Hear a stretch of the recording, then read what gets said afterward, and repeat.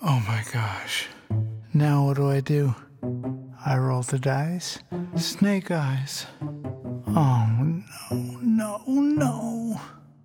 I am really backed into a corner. I could lose everything. How can I face my wife? No.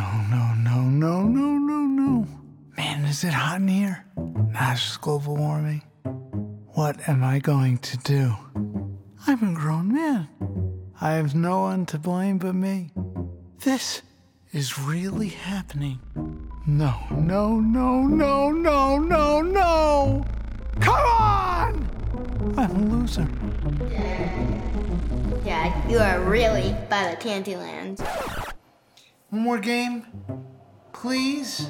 2 out of 3. No. Come on. No. Come on. No. Fine. There is so much to worry about, isn't there? It is so good that you're here today. And I mean that. I'm so glad that you're here. Because worry is awful, isn't it? We're going to hear something good today.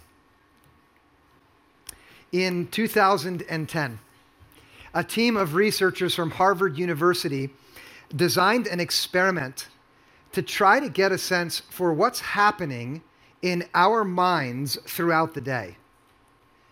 Matthew Killingsworth and Daniel Gilbert developed an app which was downloaded onto thousands of smartphones by people ranging in age from 18 to 88. The researchers gathered with this app 250,000 data points. And what they did essentially is they developed this technology to try to get an understanding of what is happening in your mind during the waking hours of your day. At random times, here's how it worked. The phone would buzz, and participants in the study had to record 3 things. They had to write down what they were doing, what they were thinking about, and then how they were feeling. Now, you'd assume that while they were doing something, they would be thinking about that thing, right? Not so. They found that almost 50% of the time, your mind is actually not focused on what you're doing, but it's wandering. Half of your waking life, your mind is not in the place where you are, but instead your imagination has taken it somewhere other than where you find yourself. They marketed a version of this for churches, but pastors made such an uproar they never actually sold it. I'm actually just testing to see if your mind is wandering. Can you think of that for a moment? Half of the time your mind is not where you are. They found that that was true even when participants were engaged in work, when they were playing Candyland, when they were having conversations with their family, sitting around the table, out to eat at their favorite restaurant. The mind wanders. What happens during that time was even more stunning. They said basically there were 2 things which people reported thinking about, and then also that correlated with how they felt when they were not where they were. Either the mind is in the past, thinking about some failure or difficulty back there, bringing it back into the present and causing you to feel anxiety and apprehension now as if you're reliving that hurt from back there. Or if it's not doing that, it's projected into the future, imagining some trouble down the road, thinking about all the ways that things are going to go wrong tomorrow and the day after that. In effect, 50% of your waking hours are spent on the 5th habit of the chronically unhappy, which is worrying. We spend half, roughly, of our waking hours with our minds moving either back there or far ahead, and in both cases, bringing into our experience of the present things that make us feel bad when we imagine them. And we worry about everything. I'm right about this, aren't I? You worry about your kids. You worry about their teachers. You worry about their education. You worry about which schools they're going to get into. You worry about the roads that they're taking right now. You worry about the decisions that they're making as adults, which you would not have made yourself. You worry about the significant relationships around you, how things are going with your spouse, how things are going with your own parents or with your extended family. You worry about work. You worry about your manager and what's expected of you. You worry about the market. You worry about how the economy is going to unfold. You worry about politics. Yeah? There is a nonstop, 24-hour, 7 days a week worry machine out there, and it's in your pocket. It gives you notifications when there's something new to worry about, right?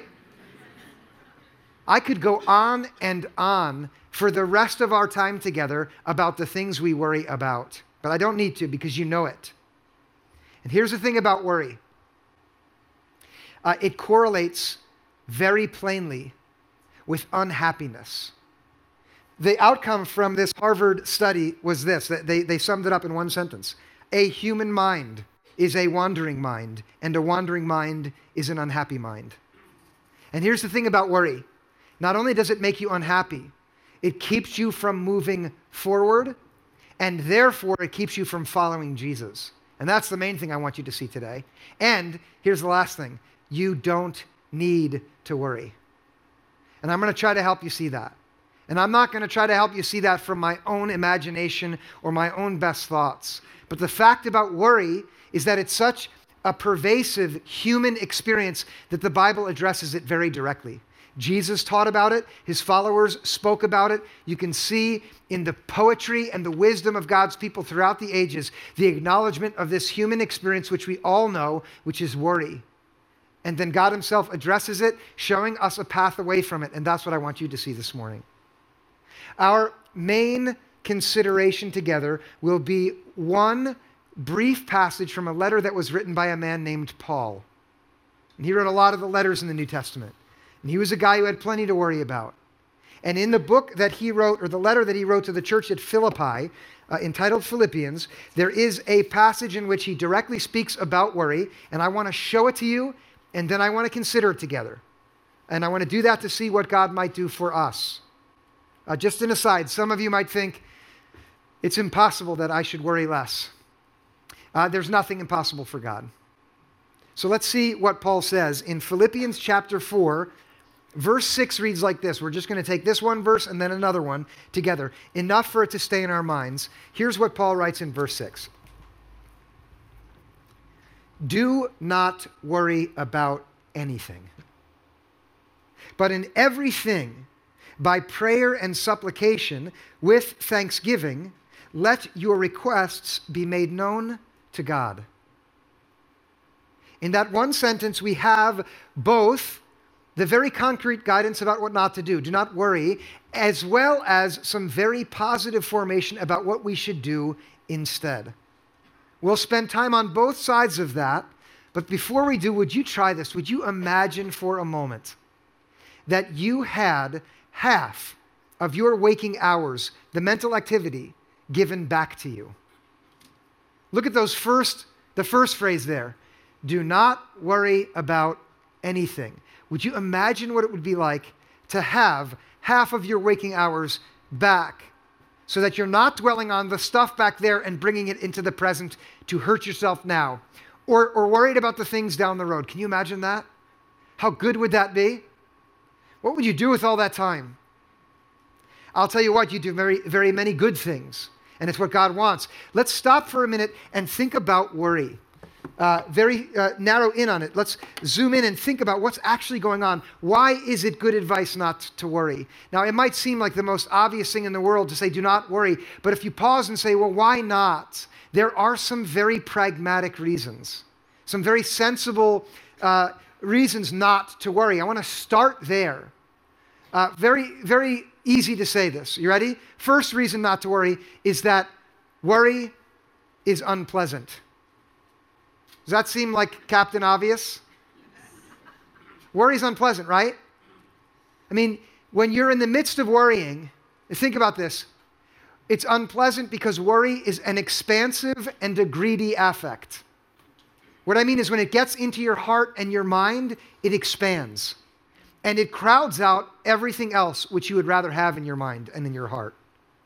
Joy is such a brilliant experience, right? You've experienced joy and pleasure. The moment worry comes in, it expands and it pushes joy and pleasure out, so there's no more room for them.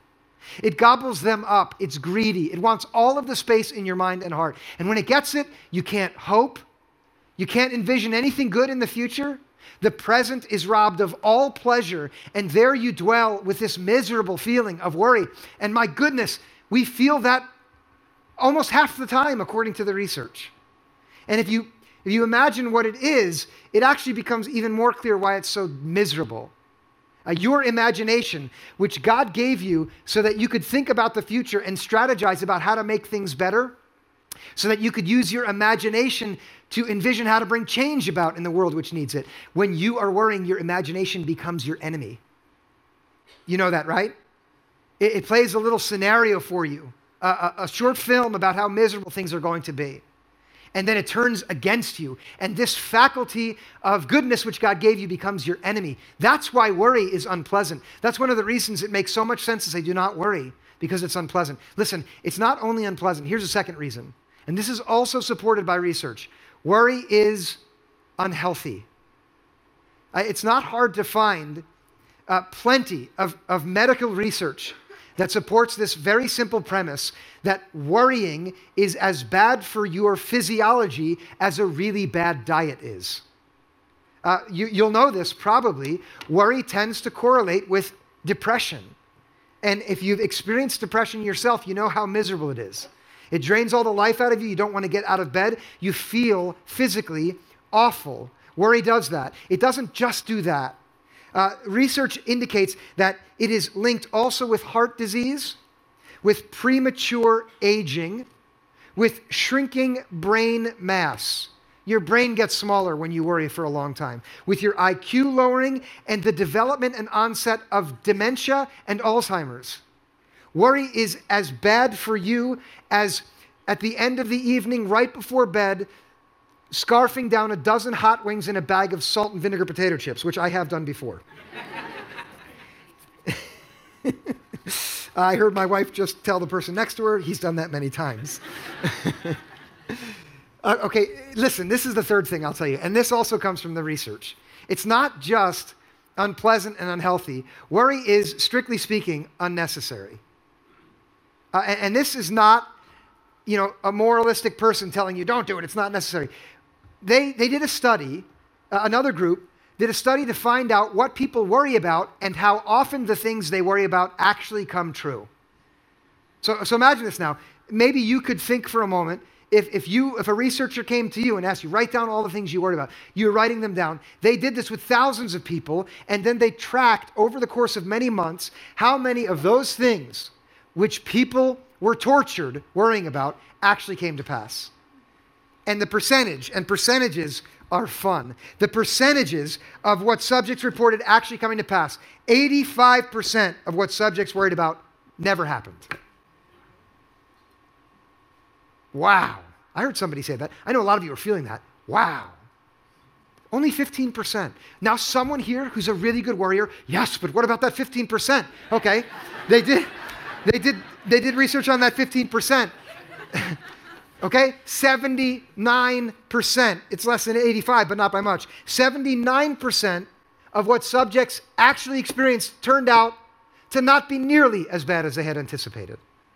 That is, they worried about things which, when they did happen, weren't nearly as bad as they thought. And many of them reported having learned something very good from that difficult thing, that it changed them for the better. And if you put these percentages together, it turns out that very simply, the outcome of 97% of what you worry about never happens. 97% of worry is altogether, strictly speaking, completely unnecessary. Your imagination is hurting you for no reason. You are experiencing that unpleasant experience half of your life for no reason at all. You are becoming less healthy, even though you don't need to, and you don't get the pleasure of the hot wings and the chips. Now listen, 97 isn't 100, right? And there's another person in here saying, but what about the 3%? And I want to be serious now, listen. What about the 3%? What about the diagnosis, which you worry about, and you hope it doesn't come back with that dreadful word, cancer? And then on Friday morning at 4, you hear cancer. What about that? What about the anxiety that you feel with your spouse? And you've got this worry that maybe they're being unfaithful and then it comes true. What about then? And those things which are so hard and so heavy, you don't say, oh yeah, I learned something from it. No, what about then? That's a real question.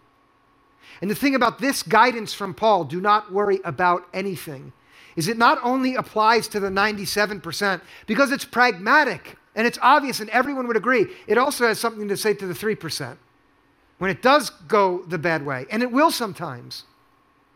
And these 3 reasons not to worry, while they're good and pragmatic, listen now, Paul's guidance, the man who wrote these words to those people in Philippi, it had a different foundation than simple pragmatism. The man knew Jesus Christ and his whole life had changed. And now what he wrote was driven by his theological convictions. That means it was what he believed about God that led him to put pen to paper and tell the people in Philippi, don't worry. Because he knew not only that it's unpleasant and it's unhealthy and it's unnecessary, but he knew a 3rd thing or 4th thing. I can count, not on the fly. He knew a 4th thing, which I know. And this is why I am on about this with you this morning. Because, listen, you can go to the self-help section in Barnes & Noble and get a book about why you shouldn't worry that's just as good or better than what I can say.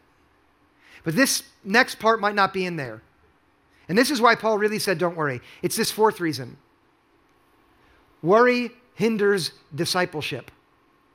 And some of you know exactly what I mean when I say discipleship. If you don't know what that word means, let me tell you like this. Okay, I want you to picture a woman whose life is a wreck. And then, against all odds, Jesus himself comes into her life. He's there and present with her in a way that's just as real as I'm with you now. And he's full of grace and mercy for her. He renews her and gives her a new life. He takes away the past and all of that misery. And he says, new life is yours. Discipleship is the moment when she says, well, I want to give my heart to you. And now I want to walk with you every day. I want to follow you. I want my whole life to be about you, Jesus. That's what discipleship is. And what Paul knows and what I know is that when you start to worry, it gets really hard to walk with Jesus. Because walking with Jesus is full of risk. Not the bad kind of risk, but the good kind. The kind that every adventure, the kind that every meaningful movement in life is filled with. Risk. Discipleship is when a man surrenders control of his life and he says, God, you are the one who is in charge. I give my life to you. I want to walk with you now. That's what discipleship is. And Paul knows that every man who wants to go along with Jesus will have to get over one thing if he's going to walk on that narrow road, which is a difficult road, which Jesus leads on, and that is worry. Do you know that when Jesus calls you to follow him, he calls you to things which will make you anxious? Do you know that? Does somebody? I'll give you very concrete examples. So we talked about one 2 weeks ago. Remember this? Jesus said, if someone in the church does something against you, go talk to that person directly. Doesn't that make you feel worried? How are they going to respond? How are they going to take it? How will they look at me if I say a challenging word? Jesus says, I understand that you're worried about that. Don't worry. Do it. And it's good for you when you do.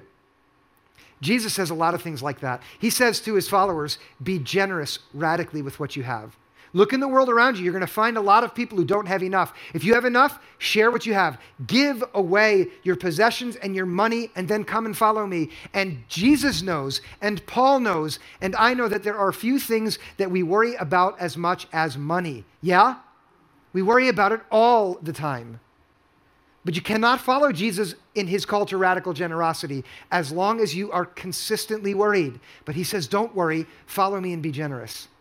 Oh, he says this in so many beautiful ways, which we need to hear. Here's one. Jesus says, love your enemies. Do not be overcome by evil, but overcome evil with good. Cross social boundary lines and go and be with the outsider. Cross racial boundary lines and go and be with the stranger. Cross even religious boundary lines and go and be with the other. And with that other person, be vulnerable and open yourself to them and love them. How scary is that? How much worry does that induce? Yes, it induces plenty of worry. And what Jesus says is go across the line. Do not worry. And if you worry, you'll never follow him.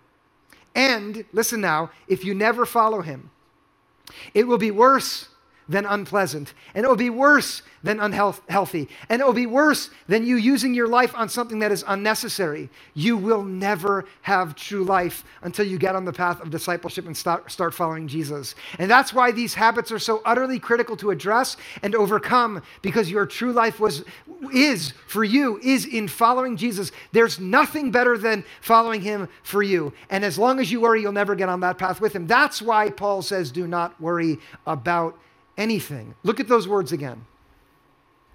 And now I want you to come back to your own self for a moment. Do not worry about anything. What are you wasting yourself? What are you wasting your life on when it comes to worry? Now, let your imagination go there for a moment. Maybe it is one of the 97% things which, even though you've made a career over worrying about it, it's never come to be. Maybe it's that. Or maybe it is one of the 3% things, and right now you're in the midst of facing one of those. Okay, whatever it is, listen now to what Paul says. He says, do not worry, and then he goes on to tell you what to do instead. Okay, in the remainder of verse 6, let's look again at what I read and what he says there. After telling them not to worry about anything, he continues, but in everything, by prayer and supplication, with thanksgiving, let your requests be made known to God. This is completely and entirely concrete guidance for you, for every one of us, for us all together, for me. When you begin to worry, here's what Paul says. You immediately turn your imagination away from the thing that you're concerned about out there and turn your attention instead toward God. Prayer and supplication. That might sound like a holy and religious thing that's only for professional people who live in gilded buildings and wear fancy robes. It's not. Supplication is a fancy word that means to throw yourself down in reverence before a power that is greater than yourself, and in an earnest and sincere and desperate way to plead with that other for the thing that you need. Prayer is not some holy language that's only for very religious people. It is quite simply telling God in your own words exactly what you are dealing with, and making your requests known to him is very simply saying, God, here is what I'm asking you for. And I want you to know that every one of you is invited in all of the moments you find yourself engaged in worry to stop worrying and talk to God about what you're going through. If we had to sum it up in the most concise way, Paul teaches us, do not worry about anything. Pray about everything. And let me show you what that looks like, okay? Maybe you're worried about money. God, I don't have enough. I'm scared about how I'm going to meet the expenses that I have that are coming down the road. Rent is more than I can afford. I don't know what to do. I need more. God, would you please help me find a way to have enough money? I need your help. I'm so nervous and anxious and testy around the people who are near me. I'm so stressed. Please help me. That's what it looks like. That is making your request known to God. Maybe for you, it's not money, it's your children. God, my son is on the wrong path, and he's so stubborn that I can't do anything to stop him. And now that he's getting older, I see that even if I could do something, it won't work. He's an adult. Some of you are in this position with your children, aren't you? You have to watch them go down a path that is bad for them, and you're worried. You say, God, would you please care for my child? Would you please guide him? Would you protect him? Would you send someone who can influence him to move in a new way? Whatever it is that you worry about, you are invited by Paul's guidance here to very simply tell God about it, to make your requests known to him. If it's an addiction, God, I'm so stuck in this pattern and I don't have the power to get myself out of it. Would you somehow, if you're real, would you somehow break me free and give me power to get free from this? If it's a person that you care about who's close to you, who's harming themselves or the people around them, you lift their name. Say, God, would you help this person and give them the strength to get free from what they're going through? Whatever it is, in everything, Paul is saying, make your requests known to God. Now, there is in this passage, there is a moment where Paul tells us indirectly the foundation beneath his reason for telling us this. And it's in those two words right there. with thanksgiving. Those two words, they point to the reason why Paul can say without any worry himself that you are free to make your requests known to God. And it's for this reason, listen. And now I want to speak to those of you who are not only in the 97%, but in the 3%. Gratitude is the right attitude to have with God because God loves you. And because God is your heavenly Father who knows exactly what you're going through and who cares about it more than you could ever imagine. And listen now, think about this with me, all right? Think about what Paul believes about God. Imagine this. Paul knows that God was the transcendent and omnipotent and almighty power who was at the beginning of all things, who brought the entire universe into being, the one upon whom everything that exists depends on for its being. Nothing would exist without this God. God holds the planets in his hands as if they were marbles. He knows the stars in all of their number. He counts the grains of sand, and he knows everything that happens in all the world. And at the same time, there is never a moment when this God is too busy not to attend to your softest prayer. That the moment there is a care or a concern on your heart, it is known to God, and his ears are always open to you. And believing and trusting that, Paul can tell you, if you're worried, go talk to God with thanksgiving. You should know that the gratitude that comes from understanding who God is more magnificent and powerful than any trouble you could ever face. Think of it. The cry of the widow comes to the heart of God and breaks God's heart. When there's a lonely child who's not cared for appropriately, an orphan, God's heart bleeds over that, and it breaks his heart. I'm not making this up. If you would read through the prophets, you'd see that the heart of God is tender, and it's tender for the needs of his people. And every single one of you is known by God from top to bottom, and every little thing you worry about, he knows about it. And what he's waiting for in every single moment is for you to simply come to him and tell him about what's on your heart and how hard it is. And that's why Paul can say with thanksgiving, because when you think of that, isn't it amazing? Isn't it amazing that there's nothing that you face? There's nothing that we will face altogether that is not known by God and which God himself is not ready to listen to us about. I love the Lord because he heard my cry. That's the beginning of one of the Psalms. When I was sinking in the flood and the waves were crashing above me and I was going down to the bottom of the depths, my heart cried out to God, and he reached out and he grabbed a hold of me and he pulled me out and put my feet on solid ground. He put a new song in my heart. That's one of the Psalms. You are the apple of God's eye. That is in one of the Psalms. He collects your tears as in a bottle. They are dear to him. His ear attends your softest prayer. These are all lines from the Psalms. All of these are the reason why you and I are utterly free to walk away from anxiety and worry. And every time we're assailed by our imagination's dreadful picture of the future, to simply tell God what we need and to know in that moment that he hears, that he cares, and that he loves us more than we could ever imagine. What about the 3%? Can I come back to that now? Before I do, I just want to make sure that the 97% of the stuff that you worry about that's never going to happen, or if it does, will never hurt you, I'm urging you to talk to God about that and then let it go, okay? What about the other 3%? Now, this is a heavy word and a hard one, but I want to say it.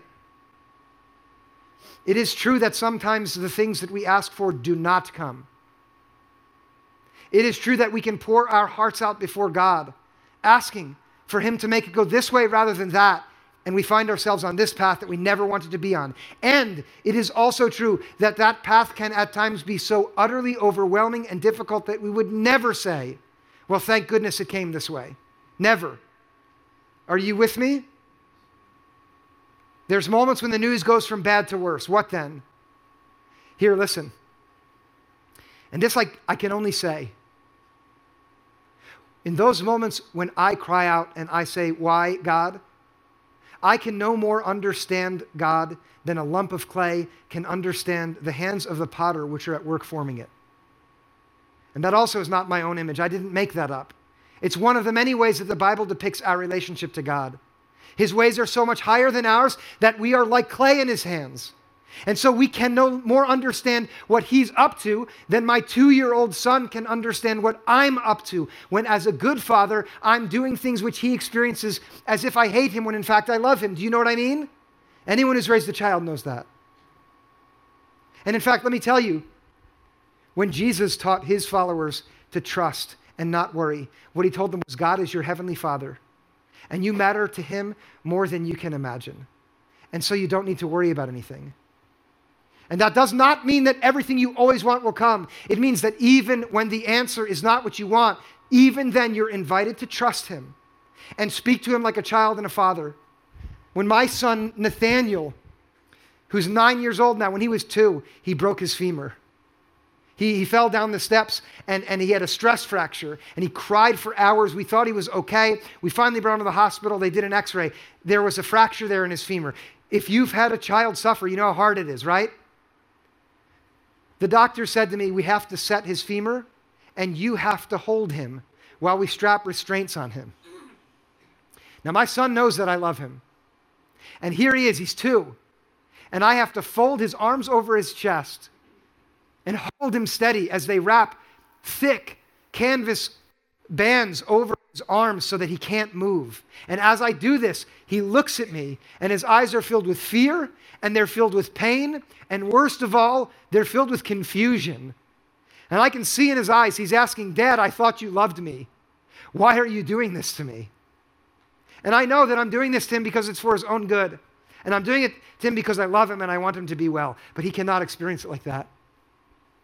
And here, when we find ourselves in that moment where we have to face that thing about which we worried, which is in that 3% sliver that happens, and it's no good, we are invited here by this word to trust God, to trust that he is our heavenly Father, and he loves us with a love that is beyond what we could ever ask or imagine.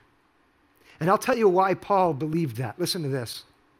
He believed it because when he encountered the risen Jesus, he knew in a moment that Jesus was God himself who came into the world and fixed our mess and our problem by taking on the sin of the world on his own self and dying in our place.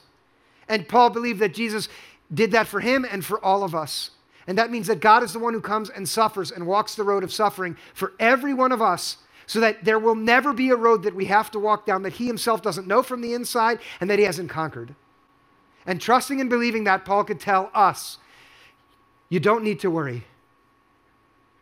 You don't need to worry because you're free every moment to tell God about it, every moment. And to know that he's listening and to trust that he cares and that he loves you. And like a benevolent and all-powerful Father, he's ready to give you exactly what you need in every moment. Now, what's the promise that comes if we do this? And there is a promise. Okay, in verse 6, which we looked at, Paul tells us what we should not do. Don't worry. He tells us what we should do. Pray about everything. And then in verse 7, he tells us the promise that we can cling to if we'll do this. And I want to end on this. Look at verse 7. There, Paul writes what will happen if we'll do this. And the peace of God, which surpasses all understanding, will guard your hearts and your minds in Christ Jesus. There is no promise here that you will get what you ask for. There is no one-to-one correlation between how you pray and whether you get the thing that you want. Not here. Here there is a promise which is deeper, I think. It's a promise which surpasses all understanding, which means if I try to figure it out and tell you exactly how to think about it, I've made a mistake. It's a mystery. And it is now, and it will remain a mystery. Just as the clay will never understand the potter. We'll never understand our Father in heaven. Not now, at least. But what we can trust is this promise that the peace of God will guard our hearts and our minds. And when you're worried, your heart and your mind is assailed by your imagination and a million other things that ruin it. But this word guard here is a military term, which would have been familiar to the first hearers. Listen to this. Around ancient cities, there would have been built a wall to keep those places safe. And the only way in and out of the city was by way of the gate. And at every gate, there would stand the soldiers. whose responsibility was to guard that way so that no foe or assailant who would be bad for the city could make his way in there and ruin the life in there. And here God's promise is that if you will tell him what you need, if you will make your requests known to him, if you will come to him with whatever it is that makes you worry, he will guard the gates of your heart and your mind so that they will no longer be under attack, and so that you will have the peace that your heart and your mind were made for, so that worry won't have the upper hand. And you are free to follow Jesus. You are free to engage in those mental activities which are meaningful and productive, so that your health improves and you can be more effective in the world around you as a witness to the goodness of God in Christ, and so that you experience the joy which God made you for. I want to give the last word actually to the poet, the one who wrote Psalm 131. It's a song of quiet trust. And as I read this, I'm going to ask the musicians to come forward, and they're going to sing a song of trust in a moment. But I want you to listen to this ancient song first. This is Psalm 131. If you will make your requests known to God, listen to this. It's so beautiful. You will be able to say, "O Lord, my heart is not lifted up, my eyes are not raised too high. I do not occupy myself with things too great and too marvelous for me." Now that means I'm done trying to figure everything out. Verse 2, "But I have calmed and quieted my heart and my soul, like a weaned child with its mother. My soul is like a weaned child that is within me." I mean, picture that. A well-fed infant in its mother's arms at peace. That's your heart. And then this final charge, "O Israel," the psalmist writes. And I can take that and say, "O people of God, O Renaissance Church, every one of you who's here, a visitor, a person who's been here every week, listen now.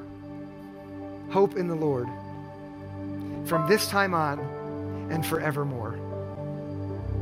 Do not worry about anything.